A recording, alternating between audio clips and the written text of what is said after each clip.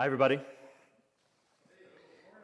I love that, by the way. That was, I'm glad you said that again, Mary, that making us a Genesis week out of the chaos of our life. I love that. That's really cool. Hey, before we get started, I'd like to invite you to turn with me to the book of Romans, chapter 8. But before we get started, I just wanted to give a heads up. On April 24th, we're doing a clean out day for kids ministry spaces. Really not a clean out day, but a clean up day. Just want to make sure that the kids' classrooms are as clean as they could possibly be. So this is kind of like a all hands on deck, especially if you plan on putting children in the kids' ministry over the next few months. We would love to have you come out and support that effort. You can contact Jessica Gore if you're interested in that. Actually, I think there's also like a sign-up sheet, the sign-up link that was in your eNew Hope from last week. So that is that. Romans chapter 8. Welcome to the season of Easter. Did you know last week was Easter Sunday, but it was when we celebrated the event of Easter, the event of Jesus' resurrection. But now we're going to continue that discussion with a new series, a new season of Easter that'll build on Easter as we talk about the implications of the resurrection. In other words, in light of the resurrection, how now should we live? You know, what's our mindset? If the tomb is really empty, what does that mean for how we live our lives? If the tomb is really empty and Jesus is really alive, what does that mean for how I live my life in the here and now? What does it mean for my career? What does it mean for my family? What does it mean for my kids or my spouse? One of my favorite quotes about Easter is from N.T. Wright. I'm sure you could have guessed that. He says, the point of Christianity is not that Jesus has been raised from the dead and therefore we all get to go to heaven when we die. The point of Christianity is that Jesus has been raised from the dead and therefore God's new creation has begun and therefore you have a job to do. Friends, we're a little over a year into this pandemic now. The numbers are fluctuating. I'm happy to see more and more folks are being vaccinated each day. I'm happy to show my cards on that one, by the way. I am a proud recipient of the vaccine, and I'm so grateful for the scientists, the medical professionals who've made that possible. We're not out of the woods yet, but as it says in James, patience produces endurance, and I believe that we're going to get there. Frankly, I think we should have our mind, though, on future possibilities. Over the coming year, we're essentially going to reboot doing church. We never stopped being the church, right? We never stopped being the church, of course. We didn't stop worship. We didn't stop discipleship. We didn't stop mission. It just looked different, and it still will look different for a while. But over the coming year, what we're going to do is we're going to start doing church together. We're going to start doing church in person together as it becomes more and more safe for us to do so. I hope you saw in your email that I sent out last week regarding the kids' ministry plans. We have a lot of kids in the congregation, praise God, and we want to meet that challenge. We need folks to serve our kids because we want to be a church that is committed to building into the next generation. In the coming months, I'd like us to see us refuel our welcome team. I think that one of the most important words that a church can learn is hospitality. So we need folks to step up and help make visitors feel welcome. We want to build into our worship team. We want to build into our student ministry team. And we absolutely want to be doing more to meet the needs of our wider community. I also have something really special that I'm thinking that we're planning for summertime. It's too soon to give more details on that, but more on that soon. I got a really cool idea for that. But anyway, we don't want to move too fast. We don't want to do too much too fast, but we do want to move forward, right?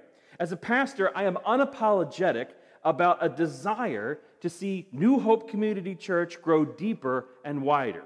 Meaning grow deeper in our maturity in Christ as a community, as a family, but also wider in the fact that I love our congregation to grow.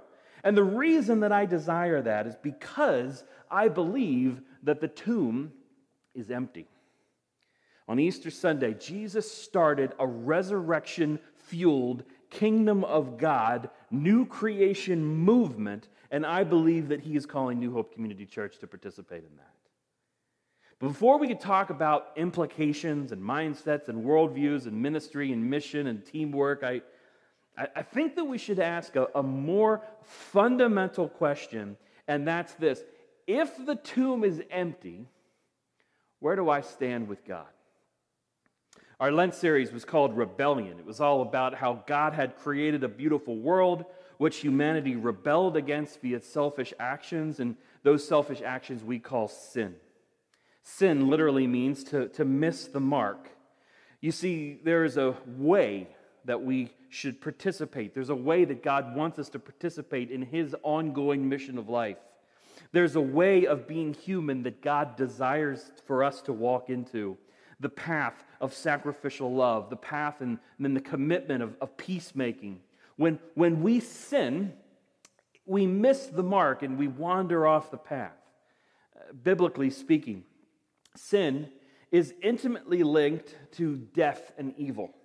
So the story of Good Friday is the story of Jesus going to the cross to declare victory over death, sin, and evil. The story of Easter is the story of God raising Jesus from the dead, beginning a work of new creation in Christ in which we are invited to participate. So, okay, if that's the case, where do we go from here? This new series is called More Than Meets the Eye. More Than Meets the Eye. Yeah, it's a Transformers reference. But, and what we're going to do is focus in on one particular chapter from Paul's letter to the church in Rome. We're going to look at Romans 8. Romans 8 is one of those chapters that's been called a desert island chapter. Like if you were going to go to a desert island and you could only take one chapter of the Bible, I would want to take some water as well. But anyway, if you could only take one chapter of the Bible, Romans 8 would be like the one that a lot of people would take. I also think Matthew 28 that we looked at last week would probably be one of the ones that I would take. But anyway, what we're going to do from now to Mother's Day is work through Romans 8.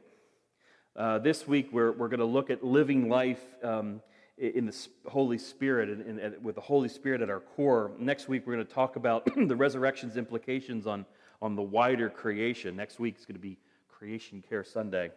And then in 2 weeks we're going to be going into how God's Spirit helps us in our weakness. And then after that, I'm excited to invite two very special guests that are going to be here on May 2nd. Our pastor emeritus, Jason Poling, is going to be here. And then on May 9th, we're going to close out the series on Mother's Day by inviting Pat Fossarelli to offer some reflections on the end of Romans chapter 8. And if you haven't ever seen Dr. Pat, she is just absolutely amazing. She was one of my professors in seminary, and she's a riot. Anyway, so I'm looking forward to that. So, Romans chapter 8. And we'll start, because we're going to work our way through the whole chapter, in verse 1. There is therefore now, right now, no condemnation for those who are in Christ Jesus. For the law of the Spirit of life has set you free in Christ Jesus from the law of sin and death. For God has done what the law, weakened by the flesh, could not do. By sending his own Son in the likeness of sinful flesh, and for sin he condemned sin in the flesh, in order that the righteous requirement of the law might be fulfilled in us, who walk not according to the flesh, but according to the Spirit. For those who live according to the flesh set their minds on the things of the flesh, but those who live according to the Spirit set their minds on the things of the Spirit.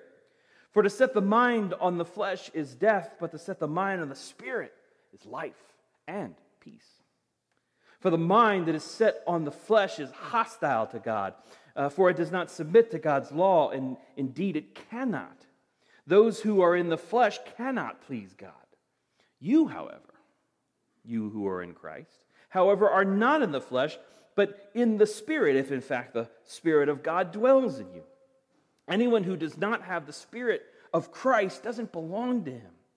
But if Christ is in you, although the body is dead because of sin, the Spirit is life because of righteousness. If the Spirit of him who raised Jesus from the dead dwells in you, he who raised Christ Jesus from the dead will also give life to your mortal bodies through his Spirit who dwells in you. Verse 11. I love verse 11. Anyway, so then, brothers and sisters, we are debtors, not to the flesh, to live according to the flesh. For if you live according to the flesh, you will die. But if by the Spirit you put to death the deeds of the body, you will live. For all who are led by the Spirit of God are sons of God. For you did not receive the spirit of slavery to fall back into fear, but you have received the spirit of adoption as sons, by whom we cry, Abba, Father, Daddy. The Spirit himself bears witness with our spirit that we are children of God. And if children, then heirs, heirs of God and fellow heirs with Christ, provided we suffer with him in order that we may also be glorified with him. So, back to the beginning. There is no condemnation for those who are in Christ Jesus. The word condemnation is the word katakrima, which means basically damnatory sentence. From Greek to Latin to English, it's where we get the word damnation. There is no damnation for those who are in Christ Jesus. Now, I know it says that there is no condemnation, and we're going to get to the implications of that in a few minutes, but for now, I do want us to talk about why there would be call for condemnation in the first place. It's such a strong, scary word. So before we consider our salvation from it, let's first consider why it exists in the first place. We could look back to Romans 2, where Paul says that God will render to each one according to his works. To those who by patience and well-doing seek for glory and honor and immortality, he will give eternal life. But for those who are self-seeking and do not obey the truth, but obey unrighteousness, there will be wrath. There will be fury. There will be tribulation and distress for every human being who does evil. The Jew first, and also for the Greek. But there will be glory and honor for everyone who does good, the Jew first, and also the Greek. For God shows no partiality. One of the large themes of the book of Romans is that God is drawing in a new family in Christ. That one is Jew plus Gentile. But another one of those big themes is that God takes that rebellion very seriously. Rebellion on an individual level and rebellion on a widespread systemic level. He condemns rebellion. And so should we, especially those of us who are in Christ. Words like condemnation, wrath, fury, damnation, those are heavy sorts of words. For me, I hear words like that and I start to wonder, maybe other words might be more appropriate, God. No, nobody's perfect, right? Condemnation, that's pretty heavy. What we often forget, though, is that God's wrath is a good thing. Wrath is the necessary action of a loving God who protests the destruction of his creation and the antithesis of his ongoing mission of life. He hates that which defaces his good created order, and because we have taken part in that, he must judge us as well if he's a good God. Here's the hard truth, friends. You want God to be wrathful.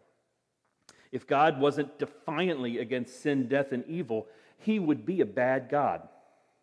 If God ignored sins like racism, sexism, greed, injustice, slavery, jealousy, oppression, addiction, destructive violence, if he didn't care about the way those sins affect the people that he loves, he would be a bad God. But as we saw last week, it turns out he cares quite a bit. It grieves God's heart to see us hurt each other. It grieves God's heart to see us devour each other with sin. It grieves God's heart to see us worship the false gods of this world. He cares a whole lot. In fact, the whole point of Good Friday is that he cares so much, he cares to death. He cares, and so should we. See, that's why condemnation is important. The evils of this world are by no means something to sugarcoat or to ignore. Just because Christians are called to love, joy, and kindness and hope, that doesn't mean that we're called to see the world through rose-colored glasses. We're called to call out evil where it exists in the world because we follow a God who went to the cross to defeat it. We have every responsibility to participate in God's rescue mission for this world because we ourselves are the first fruits of that new creation in Christ. I like to think of myself as a pretty optimistic person. I confess that I struggle to have patience with grumpy behavior in others. I do not suffer the grumpy. I like to look at the bright side of most situations, and even if the world does get me down for a few hours, usually all it takes is like a Mel Brooks movie or two, and I remember the healing power of laughter and joy. My son Henry, he has his grumpy moments, and but these days he's just a pile of goofy laughter. I aspire to be more like Henry when I grow up. I have a responsibility, though, because I follow a God who is far more concerned with sin than I could ever be. I have a responsibility to acknowledge the world's difficulties and put them into perspective in regards to my role, my place, my power, and also God's role, His place, His power, right? And then take the steps that I need to take in order to follow God's new creation lead. The truth is that it is a dangerous mission.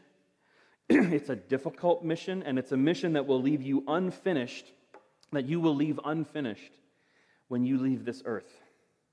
But you can trust that God will see it through to the end. So if we go back to the text and we get personal for a moment, when Paul says that there is no condemnation for those who are in Christ, he obviously doesn't mean that there won't be any mistakes for those who are in Christ. He doesn't mean that there won't be trials and tribulations for those who are in Christ. He doesn't mean that there won't be failure for those who are in Christ. Failure is a part of life. And he also doesn't mean that there won't be consequences for your actions. There won't be consequences for sin for those who are in Christ. When Paul promises no condemnation, he is not promising a rosy future, or at least not in the here and now. And he's certainly not promising an existence where we are free to ignore the consequence of our actions. There is no condemnation, but as we saw on Good Friday in 2 Corinthians 5, there will be a coming evaluation called the judgment seat of Christ, where we will be held to account for what we did with this life that we were given. Remember, God wants you to make the most of your life. He wants you to embrace abundant life, a life worth living. So when we go off that path, it's not the path of Christ. So then, when Paul says, in light of all that, and that's kind of a downer, but when Paul says there is no condemnation, what exactly is he promising? The author F.B. Meyer once wrote about two German men who wanted to climb the Matterhorn, a mountain in southern Europe straddling Switzerland and Italy. It's estimated that over 500 people have died attempting to climb this mountain. The men hired 3 guides, and the 5 of them, after planning and training, they finally made it to the steepest and most slippery part of this mountain. And the men had roped themselves together in this order: guide, traveler, guide, traveler, guide, in order to mix experience with inexperience. And the group had gone only a little way up the side of the mountain when the last man, the man in the back, suddenly he lost his footing. And he was held up temporarily by the other 4 because each had a kind of a toehold that they had cut in the ice. But the last man, he wasn't able to recover quickly, and it didn't take long for the next man in the line to slip himself. And now it was 2 men weighing them down, and it didn't take long for those 2 to then pull down the next two above them. And it appeared for an instant as these four men lay dangling that the entire group was going to be lost to this mountain. But the first man all the way at the top stood his ground because he had driven a spike deep into the ice. Each of the other men slipped, but because that first guide held his ground, all the men beneath him were eventually able to regain their footing. F.B. Meyer says, "I am like one of those men who slipped, but thank God I am bound in living partnership to Christ. Because he stands, I will never perish." You will fail. That's inevitable. And for a time, perhaps for an instant, or perhaps for several years, it's going to look like all hope is lost. You will face the consequences of your failure, and it's going to look like you're headed down the mountain. But there is no condemnation for those in Christ Jesus. He's got you. Of course, it's even better than that, though, right? Because Jesus isn't just our Savior. He's our Lord, too. Jesus isn't just interested in helping people stay alive. He's interested in getting to the top of the mountain. He'll stop at nothing to get us to the top of the mountain together with him. In Christ, we are empowered by the Holy Spirit to be the people that he's calling us to be and do the work that he's calling us to do for the sake of this world that he is in the process of reconciling back to himself. As we saw last week, we the church, we're ministers of reconciliation. We're ministers of peace. We're called to embody peace for this world. We're ministers of the gospel. We are ambassadors of Christ. That's a tough mountain to climb. And we will experience failure. But he's got us. Because now there is no condemnation for those in Christ Jesus. We trip. We fall. It looks like all hope is lost, but he has got us. Jesus has every intention on climbing the mountain. And if we're tethered to him, our call is to regain our footing when we fail, and then trust, and then climb. See, I think that's what the rest of Romans 8 is all about. Paul tells us that in Christ, the Holy Spirit has given us a new core to live out of. A new core in order to fulfill the Father's plans for cosmic reconciliation. God's life-giving Spirit has replaced sin as the indwelling power within his people. In Christ, we're co-witnesses, right? We get to take Christ's message out to the world. We're co-heirs. We're adopted as sons and daughters of the one true King into the family of God. We're co-sufferers, following Jesus' lead of the cross to love others with humility and sacrificial love, thinking of others more importantly than we think of ourselves. And then we're also, because of that, we're also co-glorified along with Christ. All of this is pointed towards the anticipatory hope that we have in Christ Jesus. In Christ, we are free to live out God's future in the here and now. I mean, that's what Easter's all about, Charlie Brown. In Christ, we are free to live out God's future in the here and now. We may slip, but in Christ, we have the power to get back up. For the past 5 years, I've had the privilege of calling Matt Kalk my friend. This man is someone who, if you get to hear his story, he's someone who has slipped several times. He's someone who has made the mistake and felt the consequences of his actions. But I am so proud to know him. I'm so proud to call him my friend because he is also a man who knows that in Christ there is no condemnation. In Christ, when he slips, he can get back up and he can declare to his church family, he can declare to the world, he can declare to those who are in recovery along with him. He can declare that there is life in Christ. He can declare that there is no condemnation. He can declare that in Christ he can live out the mission of life. And I think that that's an image so powerful for me, especially as a pastor, as I think about all of us, as I think about this community that we're called to be, because each one of us falls down the mountain.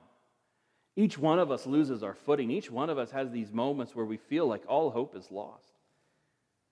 But we have to remember, we have to remind each other, we have a responsibility to remind each other that there is no condemnation. There is no condemnation for those who are in Christ Jesus.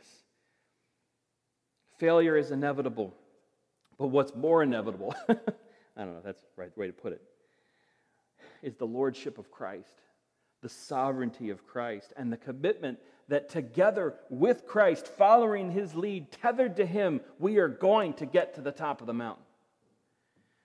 We're going to accomplish the work that Jesus has asked us to do. That mission, that great commission that we saw in last week in Matthew 28, go and make disciples of all nations, baptizing them in the name of the Father and the Son and the Holy Spirit, teaching them to observe all I've commanded, because I'm going to be with you to the end of the age.